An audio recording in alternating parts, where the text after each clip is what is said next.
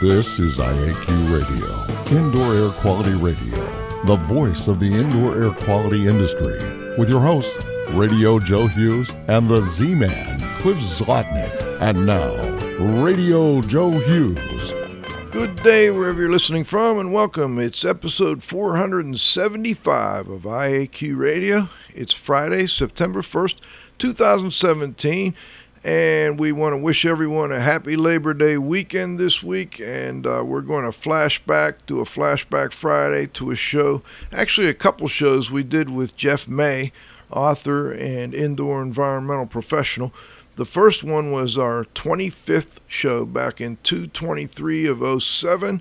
And the second one was show 117 from 3/20/09. Between those two shows, we came up with an hour of great information for listeners. And I also want to mention we had Jeff on not too long ago on show 400.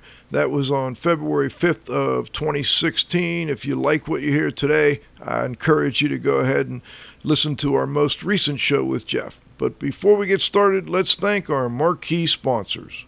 IAQ Radio marquee sponsors are John Don Products, where restoration and abatement contractors shop. Visit them at jondon.com. That's JONDON.com. Healthy Indoor Magazine, a free online digital magazine for industry professionals and consumers. Subscriptions are available at IAQ.net. Particles Plus, engineers and manufacturers, feature rich particle counters, air quality monitoring, instrumentation, and vacuum pump technology. ParticlesPlus.com. Count on us.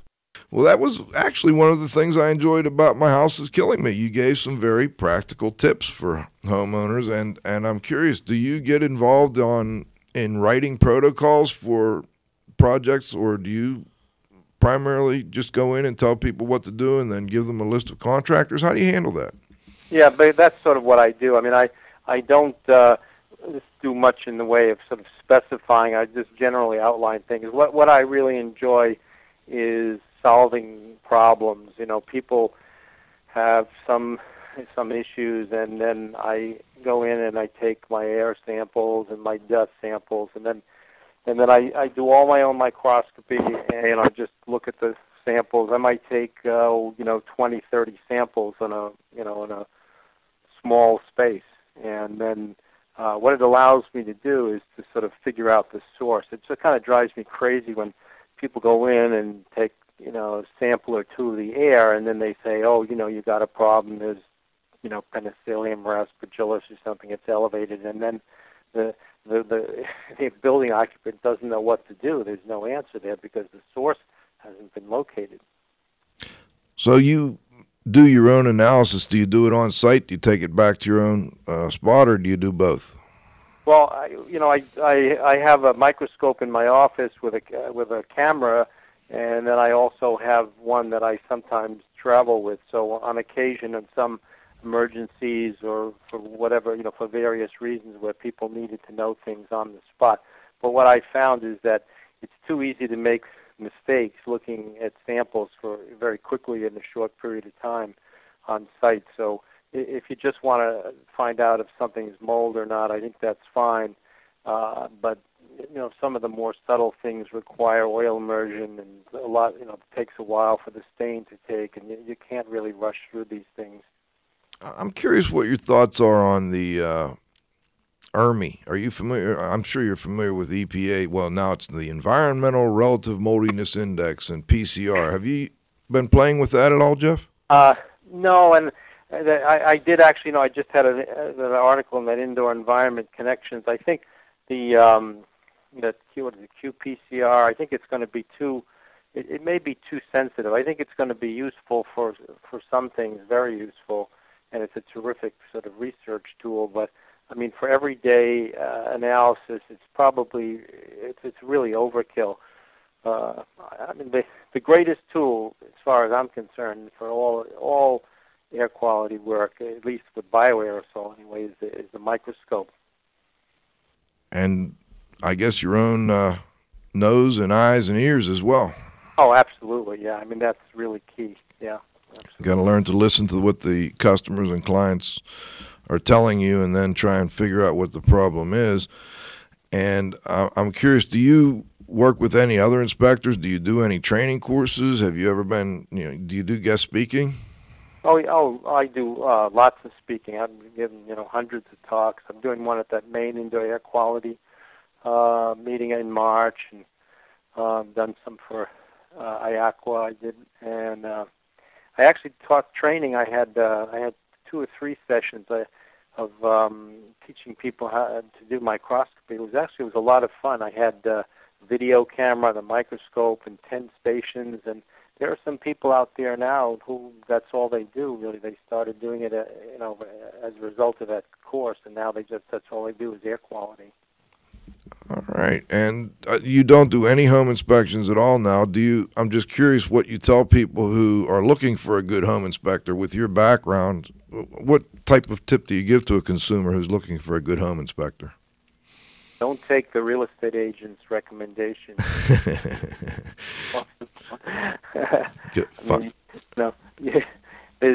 There's a great. I mean, a lot of real estate agents are very, reputable and et cetera, But the bottom line is that if a home inspector is very, very thorough, they're not really going to be getting. They're not going to be getting the best inspection they could if the referrals to the broker, because you can't, there's a lot of money riding on every deal, and it's thousands of dollars in commission. And if my experience when I was doing that work was that if you mess up a deal because of something that you find on a home inspection, the real estate agent never calls you back. They never refer anybody to you again because they've lost their commission.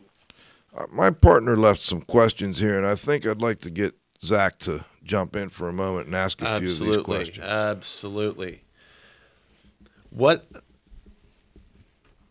effect does an IAQ problem have on a family's interpersonal relationships?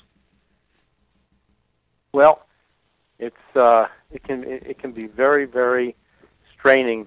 In also places of work as well. I mean, usually there are only a small number of people, maybe one person who's really suffering. It's very common to find, the husband who's at work all day, let's say he doesn't have exposure at home, whereas his wife may be home a lot more during the day, and the kids are home, and they have much higher exposures, and they're more likely to be sensitized.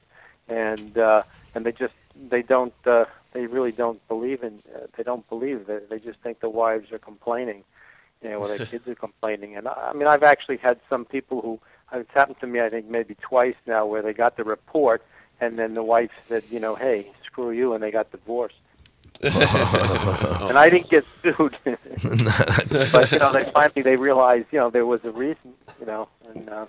Is there some type of statistical analysis that you've done on this, or is there some data on who is affected more as far as target groups, men, women, children?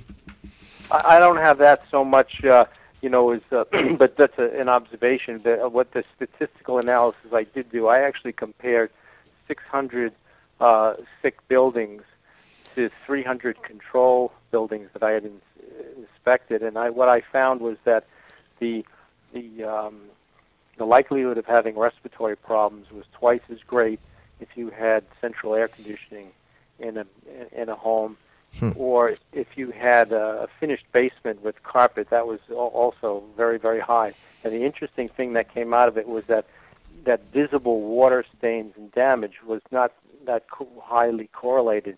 And what it told me was that the biggest problem in homes, and it's actually in other buildings, in bigger buildings too, it's the bioaerosol coming from the air conditioning system where you've got wet dust all the time.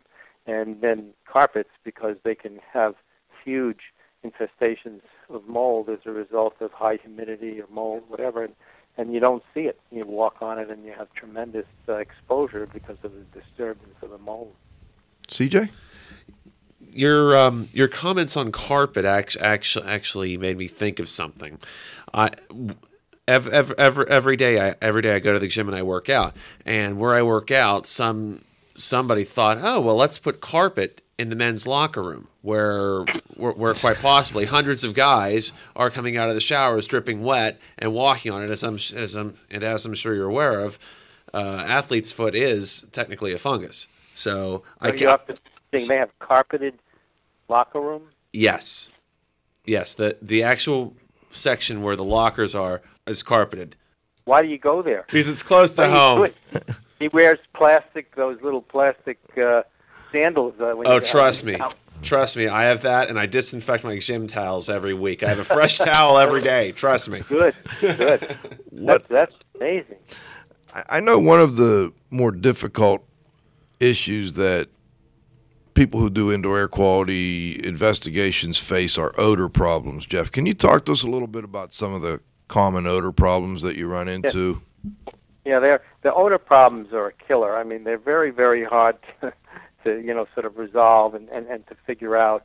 And actually, we have a test in the book. We talk about this thing. I actually devised this thing. It's called the paper towel or aluminum foil test. If you have an odor coming from a surface, you just can't locate that. And so what I have people do is take a nice clean paper towel and then fold it in half twice, and then just lay it on that surface, and then cover it with a piece of aluminum foil and tape it in place. Now, if the surface is off-gassing, the paper towel will absorb the odor. And you do that. You leave it in place for a day. You can put like 20 pieces of foil in an environment, do ceilings, walls, floors, and you label them and number them, and then you remove it. You fold it up very quickly because the aluminum foil then seals in that odor. And you go to a place where there's no odor outside, if that's convenient, and then you sniff them one by one. And if it's the source, then that will actually, it'll be obvious. And the way I discovered that was sort of funny. It was actually a law office, and nobody can go into this one meeting room because they would get sick, they would get nauseous and have headaches and things. So for 6 months they couldn't use that room. And I went in there. I spent about an hour and a half. I was taking all dust samples and surface samples, and finally I noticed that there was a yellow pages sitting on top of the table, this beautiful mahogany table. And I picked it up and I sniffed the top, and there was no odor at the top of the book. And then I flipped it over and I smelled the bottom, and it reeked of butyric acid, which is a bacterial product, from in the sponge. Someone had wiped the table with a dirty sponge, and for 6 months nobody could go into that room. And we cleaned the table with a little ammonia, which was the base, and neutralized the butyric acid. The smell went away. They were eating lunch there the next day. Wow. So, based on that observation, I came up with that aluminum foil paper towel test. What other kinds of odor problems do you run into? It just so happens I just came back from Florida, and I'm not sure if you're familiar with this. There's a wallboard that's apparently causing some odor issues. Have you heard about that at all? I haven't heard about specifically the wallboard, but I have had a lot of problems with paint. There's some particular manufacturer actually where it's only on sunny, warm days, and where you get this like really sickening mercaptan-like odor, and that's coming from the paint. So I've had that in a couple of situations, and then it actually went. Looked at a place in New York where a woman who was chemically sensitive built this house with tile floors. Everything was supposed to be perfect, and you walk in the door, and I just about had a headache in seconds, and what we figured out was the problem was the joint compound. It was so weird. You'd smell the wall and there'd be no odor. And every 16 inches on center, there was this terrible, terrible smell, irritating. And someone had put fungicides in the joint compound.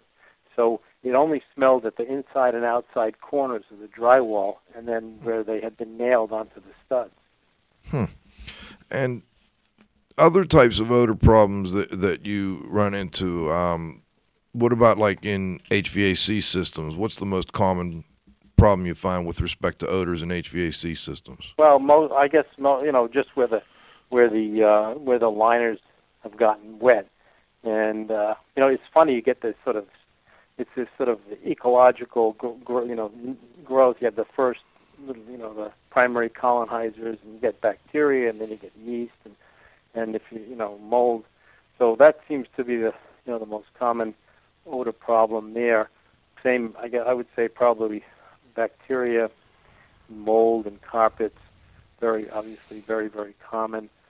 We had, strange odors. We talk about it in the book. There for a long time, the window screens were made out of by one manufacturer, really in the whole country. And I think it was in Tennessee, and they were vinyl fiberglass screens, and it could make a whole house smell when the sun would hit them, and you get these strange things like people have no odor until 10 o'clock or 2 in the afternoon or something, or it disappears suddenly when the part of the house shades another part. So there've been a lot of those screens, off-gassing problems, paint problems. Sewer gas is obviously another one. Intermittent sewer gas problems causes people to have headaches. I've got a question that Cliff left behind. What do-it-yourself IAQ disasters have you encountered? Oh, I guess all kinds, but I like those dryer when people with the energy crisis, they were trying to humidify their house, and they'd put those. I can't even think of what they call them now. These those baskets with the water inside them, and I actually had one. Lint trap. What do they call? Yeah, lint traps, right? The water lint traps. They put. There was enough cellulose in there that Stachybotrys was actually growing. Wow! Growing Oh God! In the lint trap, and then another guy built a greenhouse on the side of his house and incorporated that as part of his the return system, where he would sort of he was preheating the air in the greenhouse, but they were mostly just mushrooms growing in dirt. I mean, they were sick. I mean, these people were ill. I mean, people that invented it dryer into the basement they made even little filters, to try and filter the lint out. Oh, it just goes on and on, I guess. What I'm curious. What about as far as people who are asthmatic or prone to allergies? What type of heating system do you recommend for those types of people? Yeah, well, no question about it. I recommend forced hot water, and not central air or heat pump or any of that. Or furnace, I should say. Now, you have to sort of draw a little line here, because a lot of people have asthma as a result of, let's say, tree and grass pollen or outdoor molds, and those people really have to have their indoor air sort of very well filtered. So they do need to have some sort of air conditioning setup or filtration or what have you.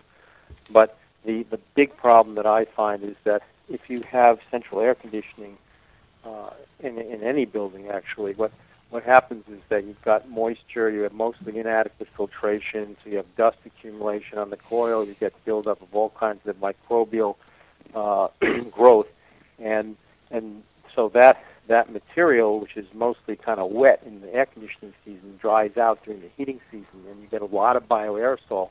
So people who have central systems with air conditioning and heating combined, they are exposed to the same allergens, spring, summer, fall, and winter. And so that really raises the likelihood that they're going to get some sort of immune response. If you have baseboard convectors, at least for most of the winter season, you're not going to have the exposure to the bioaerosol. In the swing seasons, you have open windows, so really you're only dealing with the air conditioning season, and that makes it a lot simpler. So there ought to be separate heating and separate cooling. Well, Jeff, I've got a two-part question for you. I suppose you often deal with clients who've done their own diagnosis as to what is causing their alleged building-related illness. The majority of the time, have you found them to be right or wrong? And if you find them to be wrong, how do you get them to consider other possibilities as reasons for their illness? Well, it is pretty common for people to, to assign their symptoms to incorrectly. What I think I always do is I always believe the client. To me, that's where all of these investigations really start. So I don't disbelieve the client, but very often they're focusing on something that isn't really the cause. So I actually had a situation like that very recently, where a woman has had water intrusion in her apartment, and they did take out some drywall that was moldy, and actually the water problems haven't really been solved, and she's convinced that it was Stachybotrys, and actually she had a couple of reports from two different labs that said, from two different investigators, there was Stachybotrys spores in the air. They each found one Stachybotrys spore doing non-viable sampling.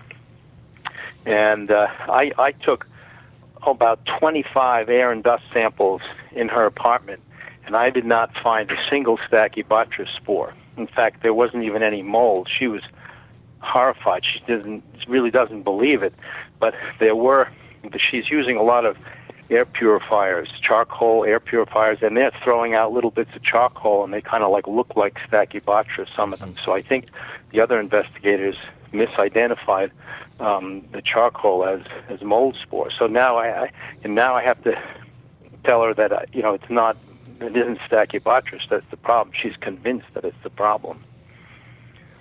I don't know how to do that, but I actually brought the microscope to the job. I very rarely do that. I've only done it a few times, but because she's done microscopy, I thought she would, appreciate that. So she, looked at the slides with me, and then she just couldn't believe it. I mean, there were no mold spores in any of the samples, really. Interesting. And you don't know if that changed her mind yet or not, I guess. I don't know. I'm going to have. I'll have to call her, but at this point, I'm not really sure. I think one of the problems might be just wool rug, and this is something else that it's not very common. Because I do my own microscopy, I can see a lot of things that other labs don't really report on. And there were quite a few fragments of wool rug in the air. Wool fibers fragment. And there's a scanning micrograph of this in my office. It's killing me. They fragment into very small respirable particles, and not every wool carpet does that, or wool rug. It's completely unpredictable. And there was quite a few. And the way I sample carpets and rugs is I take a spatula. It looks very funny, but it's very, very effective. I just take a metal spatula, and I tap the rug a couple of times, and then I collect the dust that comes off in the sampler, and then I look at that under the microscope. So in this case, there was quite a few of those small particles that come from the wool, and interestingly enough, we both started coughing very shortly after. So I suspect that it may be, because that's what happens to me when there are a lot of these little particles in the air. So, and you can see with a particle counter. The particle counter can go up from 3,000 or 4,000 particles per cubic foot up to 50 or 60 or 70,000 by just a very, very gentle tap on some of these. So I suspect that may be causing some of her symptoms. It's just the deteriorating wool fibers. That brings up a question that I'm curious about, Jeff. With your particle counts, I noticed you used per cubic foot, and from about 3,000 or 4,000 up to 60 or 70,000. What's your ballpark rule of thumb for what is somewhat normal in a typical indoor environment for a particle count in per cubic foot? Well, I just happen to use that measure because people understand, cubic foot. But if in an undisturbed environment, if it's real clean, you might have 1,000 or 2,000 particles per cubic foot. And then if you've got a lot of activity, you might have 5, 6, 7, 8,000 per cubic foot. And then if you've got a carpet that has, dust in it, that can go up, quite a bit. So it really depends on how much, disturbance there is in the air. I sampled a crawl space for just, with that Burkhardt sampler for mold spores, and found in the quiescent air not one Aspergillus spore, and then just waved a notebook, and the count has gone up to 18,000 per cubic meter. So, the number of particles in the air really depend on the state of agitation of things if you're moving around. And that's why I think a lot of this, there's so much overemphasis on calibrating things. That we're in this air quality business. You're talking about 2 to 3 orders of magnitude difference between the number of particles, and then you're talking about a few percentage difference in airflows and calibrating things. It doesn't make sense. It's the qualitative results are very, very important, probably more important than the quantitative results, but that's what the labs give you, is numbers, so you got to deal with those. Let's touch on another issue. You've touched on it a bit. We know that, from reports and studies, that the number of cases of allergy and asthma are increasing. And I'm wondering if from your, you've been doing this for probably 20 years or more now, from your perspective, are the number of cases of environmental sensitivities and or multiple chemical sensitivity, do they seem to be increasing to you? I don't know if they're increasing so much. I mean, as far as environmental sensitivity goes, but there's certainly, there's greater awareness at this point and acceptance. So, I mean, I'd say at least 5% of the people have chemical sensitivity, and then the asthma rate I think has certainly gone up, and I have like 2 possible causes, not quite what a lot of people are attributing it to, but one is that the kids don't go out and play out anymore. They don't go outdoors, so they're exposed to indoor allergens. And and in fact, I've been in homes where kids were playing video games and just sitting there for 2 or 3 hours without moving anything more than a finger. So they're exposed to indoor allergens, and they're sitting in the same place, so they have much higher dust mite exposures. And then my other sort of little pet theory has to do with enzyme exposures from detergents. I think that the number of detergents that have enzymes in them has increased tremendously, and it's probably 70-80% of the market. And I think that the enzyme residues in clothing and in sheets and pillows can cause asthma symptoms. Speaking of enzymes, many of the quote-unquote green, all-natural cleaning products are based on enzymes. Could you comment on that? Well, I don't have so much of an argument really with using enzymes for hard surface cleaning, but the real problem with enzymes in detergents is that it produces a lot of aerosol. There are residues that are left on the clothing, and there are residues that get into the into the lint. So people are breathing it in, and that's really where I have my issue. That I know that the industry claims that there's no allergy to this particular protease. It's called subtletin in the general public, but in the manufacturing plants they had very, very high rates, over 50% sensitization, and a lot of that was occupational asthma. So we know that subtletin is a very potent asthmagen, and the claim is that the manufacturers all claim, well, there is no residue that'll cause sensitization on the clothing, but I found otherwise. Well, going back to that and just to discuss it a little bit further, it's not uncommon. I'm not sure what the difference really would be, or whether you would even consider there a difference between cleaning clothing with a product that contained enzymes. What about cleaning carpet with a product that contained enzymes? It's not uncommon in certain situations for carpet cleaning detergents to have enzymes in them. Right. Yeah, that's interesting. Actually, I hadn't thought about that. I suppose if there's a lot of enzyme in there, then you could be creating a problem. It really depends on the extent of the residue that's left. It does vary tremendously. For example, if you the way I discovered this problem was I went into a home where I had been previously, and they had remediated a lot of things, and then I didn't have problems in any areas any longer, but every time I went near anything that had been cleaned, washed, anything, clothing in the closet, sheets, I had trouble breathing. And when I went into the laundry, it was unbearable, and I saved that lint. And I think probably that woman was very clean. She used, instead of 1/8 of a cup of detergent, maybe she used 1/2 a cup or 2 cups. I don't even. But she used a lot of detergent.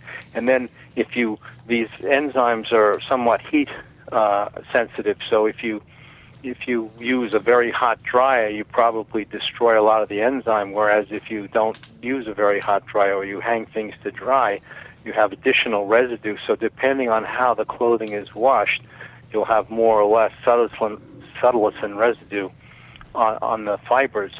So that has a big impact on on whether or not you'll be affected by it. So if you're washing a carpet and you're using really hot water, not a whole lot of cleaning agent, you may not have an issue. Whereas if the water is colder and you're not using a lot of that, you use a lot of it excess, or it doesn't all get sucked out when in that second step, then you may end up with some big problems. Jeff, I was interested in, we had emailed back and forth a little before the show, and I was really interested in this particular topic, and it's subtilisins, Subtilisin. And one of the notes you said here was that this is the only bioaerosol for which there's a threshold limit value, and that is 60, I guess that's nanograms per cubic meter, and that some manufacturers actually use a much lower goal, I guess, for exposure in their facilities that are manufacturing these products. I'm curious, what types of levels have you measured in indoor environments of your patients? I haven't actually measured it, and I wish that I could. And I've actually tried to get a number of allergists interested in that, and I haven't really been able to actually test patients and test the air. So the only people that really have the capacity to do this are the manufacturers. And in fact, Karen Sarlo, who works for Procter & Gamble, she's really done almost all of the research on this for them. And Procter & Gamble is the company that actually set that 60 nanograms per cubic meter of air limit. And it is interesting. I mean, it is the only biological compound or bioaerosol that has a threshold limit value. And they base that number on the rate of sensitization of workers. And what they found is that even at 60, that was an unacceptable rate. And so they, on their own, in their own manufacturing, have gone to this 15 nanograms per cubic meter, but the TLV remains at 60. They actually, Karen Sarlo wrote a paper, and they described a bar of soap. They thought it would be a great idea to put this protein enzyme in a bar of soap because it would get rid of dead skin. And they did this very, very thorough analysis. I mean, they monitored aerosol in the shower and how much soap dissolved during a shower and concentrations in the air. And I think they had 60 workers who participated in this thing where they used this bar of soap. And I think 5 people became sensitized after 6 months of just washing with the soap because they were breathing the aerosol in the shower. So the aerosol is very, very asthmogenic. There's no question about it, and it's a powerful sensitizer. And if you've got a laundry using an enzyme-containing detergent, and you've got a leak in a hose, for example, you're blowing that lint constantly into the air. People are breathing that. So I think it's more common than is accepted, but no one has done a recent study to actually look at it. Do you then recommend that your clients switch to enzyme-free detergents? And if so, has that seemed to be helpful? Yes, in every case, if I see enzyme, and actually some of the organic, so-called organic detergents do have them, and I always recommend that they go to switch. And yes, it's made a really dramatic difference in in the health of some of these folks that that were sensitized to it. Can you give us an idea of where we would find these enzyme-free? Oh, you just have to. There's a few manufacturers that don't have enzymes, and you just have to. You read the label. Okay. There's all doesn't have it, and I think there's a couple of big labels. And seventh generation, one of theirs has it, and I think they just recently now came out with one that does not. But you really have to read the label because they could change it at any time. Okay. Cliff? Yeah, Jeff, I guess you deal with a lot of people who have chemical sensitivities. And how do you handle it when the client matches their symptoms, headache, respiratory irritation, to a material safety data sheet of a product to which they've allegedly been exposed? Yeah, well, I mean, the MSDS sheets, as you know, I mean, they're very, very limited in terms of the information. So, I mean, I suppose I would just ignore that really and just try and see what might possibly be there, other than what you think it is that that might be causing the symptoms. I mean, there are a lot of ingredients that aren't on the MSDS. And often those that are just, it's not very relevant. So I think it's unfortunate. It's difficult to use those things in a sort of meaningful way. It can be helpful, but I would always go with inspection and try and if there are what the sources of exposure might be. IAQ Radio would like to thank our association sponsors. The Indoor Air Quality Association, a nonprofit multidisciplinary organization dedicated to promoting the exchange of indoor environmental information through education and research. Visit them at iaqa.org. Gray Wolf Sensing Solutions, who use advanced sensor software technology and embedded computers to provide superior environmental test instrumentation. Visit them, wolfsense.com. IAQ marquee sponsors are John Don Products, where restoration and abatement contractors shop. Visit them at johndon.com. That's JONDON.com. Healthy Indoor Magazine, a free online digital magazine for industry professionals and consumers. Subscriptions are available at IAQ.net. Particles Plus, engineers and manufacturers, feature rich particle counters, air quality monitoring, instrumentation, and vacuum pump technology. ParticlesPlus.com. Count on us. Jeff, can you tell our listeners about several of your most interesting cases?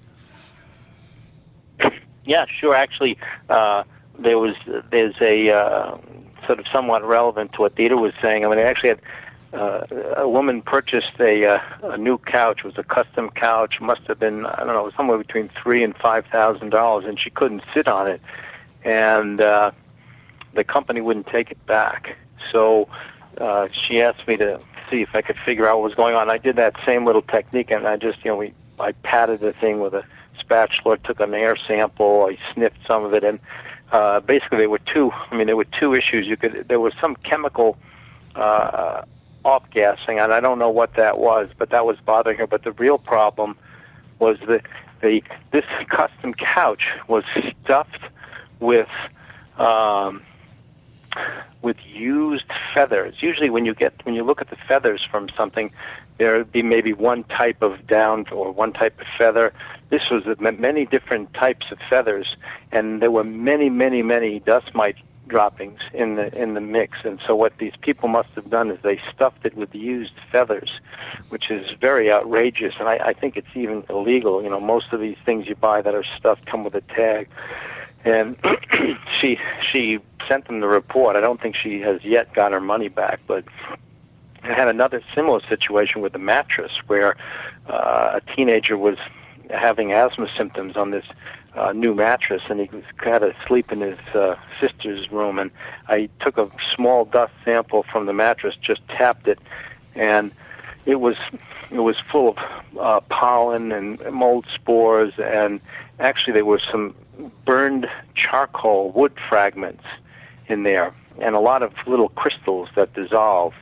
Because you have to look at the sample right away, and a lot of times the medium will dissolve some of the crystals, and you can see that. So there were some strange particles, and mattresses never get exposed to the outdoor environment because they're covered with sheets or whatever, and they're wrapped in plastic. And so the interesting thing was that the wood char fragments, the people didn't have a wood fireplace, so the mattress had probably been in a fire, in a warehouse fire, and gotten wet when they put it outside where it collected all of this stuff. So she did get her money back from that mattress.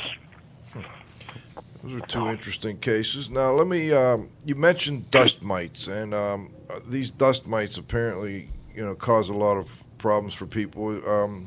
Can you talk to us a little bit about what exactly a dust mite is and how we can help control problems from dust mites? Sure. The dust mites themselves are part of, I guess, they're part of the spider family, and you can actually see a dust mite if it's crawling on a black piece of paper. I mean, they're 200 to 300 microns maybe, and you can, the hair is about 100, so they are visible. They're very, very fragile. It's sort of funny. Most of the scanning electron micrographs that you see of dust mites, they look very sort of formidable, armored. They look like some kind of lizard. Yep. I mean, but in fact, they're just like this delicate bag of water. And I've actually had several dust mite colonies because I always felt that to understand my biggest enemy, I had to really know them, up close, personal, and I spent a lot of time just, watching them. And occasionally I'd want to get one out of the colony, look at it under the microscope, and you'd stick a pin in or something, and I'd probably kill about 10 of them just trying to pick one up. So they're very, very fragile, and they're completely inactive when the relative humidity is below 70% and the temperature is below 70. So if they're in a bed, for example, and you're not in bed, they're just all clumped together, and you see that in the colonies. If you drop the temperature and the relative humidity, they form, like the old days when the carriages, when those wagons went out west and the Indians came, they'd all gather together. So they conserve moisture by going into a clump, and they never move. So you see these little yellow dots in the colony the size of almost a pinhead. And there'll be 100 or 200 of these things all sitting there, and they all look dead. And then the minute the temperature and humidity go up, they're very, very, very, very active. So when you get into bed, they're all sort of hiding somewhere underneath in the pillow or whatever in these little clumps. And then as the moisture and the temperature go up from our body, then they become active again. And the simplest way, I mean, people go crazy. I mean, you can't believe the things they do to get rid of dust mites. And it's so simple to solve the problem. It's frustrating for me because I know how easy it is, and I know what people go through to think they solve the problem. So you just have to put covers on things, dust mite encasings that have, and they've got to have plastic. Some of for example, there's a non-woven encasing you can buy. There's a doctor out there who sells some encasings, and he has a video on a CD of dust mites crawling through one of these dust mite covers. So a lot of people out there actually have dust mite covers that are useless. So in my opinion, what you have to do is you have to have a dust mite cover that stops the moisture from getting in and also stops the allergens from coming out. And the only way to do that, 100% sure, is to use an encasing that has a sort of polyurethane liner on it, so they're not so crinkly. And that stops the allergens from coming out. It stops the moisture from going in. These newer ones, these sort of high-tech, expensive cotton polyester covers, some of them have holes in them that are big enough to let the allergens through, and they all let moisture through. So if you have a dust mite colony in your bed, and you put one of these really expensive covers on, they don't even know. They experience no change in conditions, so the colony continues to thrive. So you've got to stop the moisture. So the dust mites are basically where we provide them with body moisture, which would be in our, the big easy chairs, the sofa where everybody's sitting, beds and pillows, and much less frequently in carpets. Although you will find allergen in the carpet because it falls out of the bed. Jeff, I'm curious. A lot of people say keep your relative humidity low to help control the dust mite population. How long can these dust mites last without a moisture source? Well, there's for the house dust mite that causes all this asthma allergy. They go through nymphal stages. So I think there's like 5 or 6 maybe nymphal stages, and there's a couple of them, or one of them anyway, that can sort of overwinter. So they can last, for several months. They're completely dormant. But dry conditions that will definitely desiccate them. Like I'm telling people, don't wash your pillow, don't soak it and get it wet, because it might get moldy. Just throw it in the dryer and get them good and hot, and that'll desiccate them. So that's a good strategy for things that you can't, you don't want to wash and soak. The other way to get rid of mites is to use the steam vapor treatment. I've been a big proponent of steam vapor. It's, there are no chemicals. It's very green. You just boil water in a kettle, and you have a high pressure hose, and you can treat carpets. It's an instantaneous kill for dust mites. It kills fleas, everything, absolutely instantly. And I checked on a mattress. I cooked the mattress with steam vapor, and I put a temperature probe at the bottom. It was about a 1-inch thick mat, and that temperature probe went up to 212 degrees in almost a second. I mean, it was virtually instantaneous because the steam is a gas, and it goes right straight through the material, and it heats it up to the boiling point, to 212, and then that really just kills and cooks everything. Interesting. Cliff? I was just going to say, under pressure, you can heat it up hotter than 212. You can get those, some of those things might have a temperature of 300. I think Annie had a question for you. I do have a question for you, Jeff. In the kitchen, what is a common reservoir for the Pseudomonas? Well, the Pseudomonas is that stinky sponge smell, and I believe that you have wherever you have food and water, you're going to get Pseudomonas. So rags, around the sink. But I actually have a scanning electron micrograph of a sponge that had some milk on it that got very stinky. And you can actually, I forget, it's in one of the books. I forget. I think it's in My Office is Killing Me. And it's a skin scale, and it's being digested by bacteria. You can actually see individual bacteria, like dozens of them on the surface of the skin scale. And that's the odor, and that's where they are. I mean, I actually developed some silver polishes for a company at one point when I was doing some development work, product development, and Pseudomonas aeruginosa was a big problem in the polishes, so we had to put in some antimicrobial to keep them down. But it's a very common bacteria. Jeff, we've had numerous shows about damp buildings and health effects, etc. I'm just curious, what are your thoughts on whether, is it mold, bacteria, VOCs, microbial VOCs, insect parts? Is it the byproducts? What do you think causes the symptoms in people that are commonly associated with water-damaged buildings? My answer to that is yes.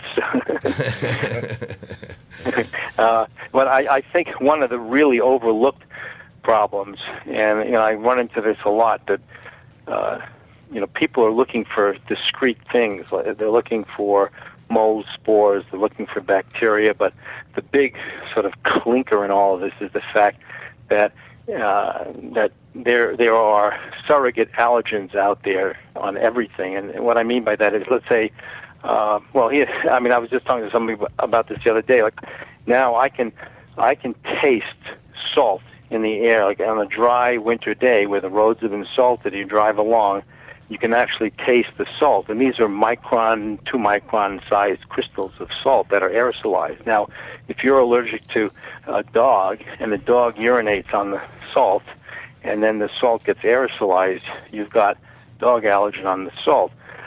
The most common example of surrogate allergen is on those latex, the starch particles from latex, where people can actually die if they have this latex allergy, if they inhale the allergen on the starch, because the starch is inside the latex gloves in order to keep them from sticking together.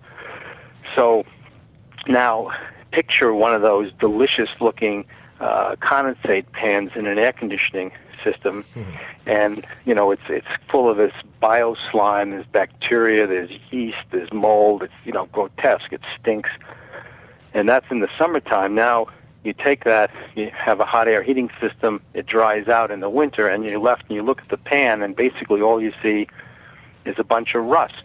Well, when you look at that rust closely under a microscope and you stain it, you can actually see some of the remnants of these things. But that water is full of all of these allergens from all of these microorganisms. So I have been in environments where the air is very, very clean. There's almost nothing in the air, but there's lots of rust particles.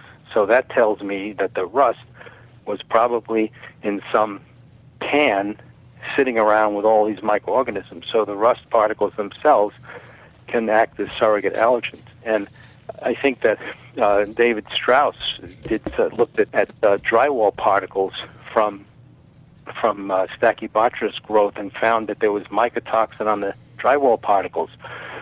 So it is possible that anything in the air can be bothering somebody, and that's why you really have to, you got to look at the people and say, if they're having symptoms, there is a problem, and then you have to find out, what the source of the problem is. If you don't see spores in the air, it doesn't necessarily mean anything. For IAQ Radio, I'm Spike Reel saying thanks for listening.